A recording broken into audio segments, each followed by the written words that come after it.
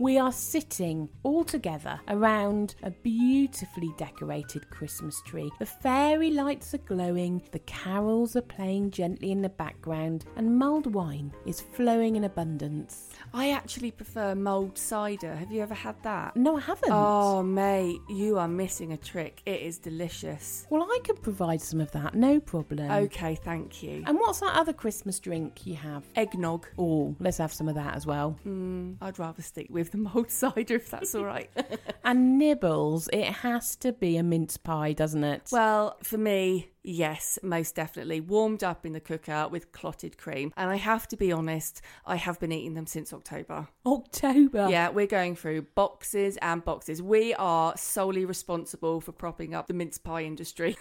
Kath and Amy, they're a little bit wrong, but so right.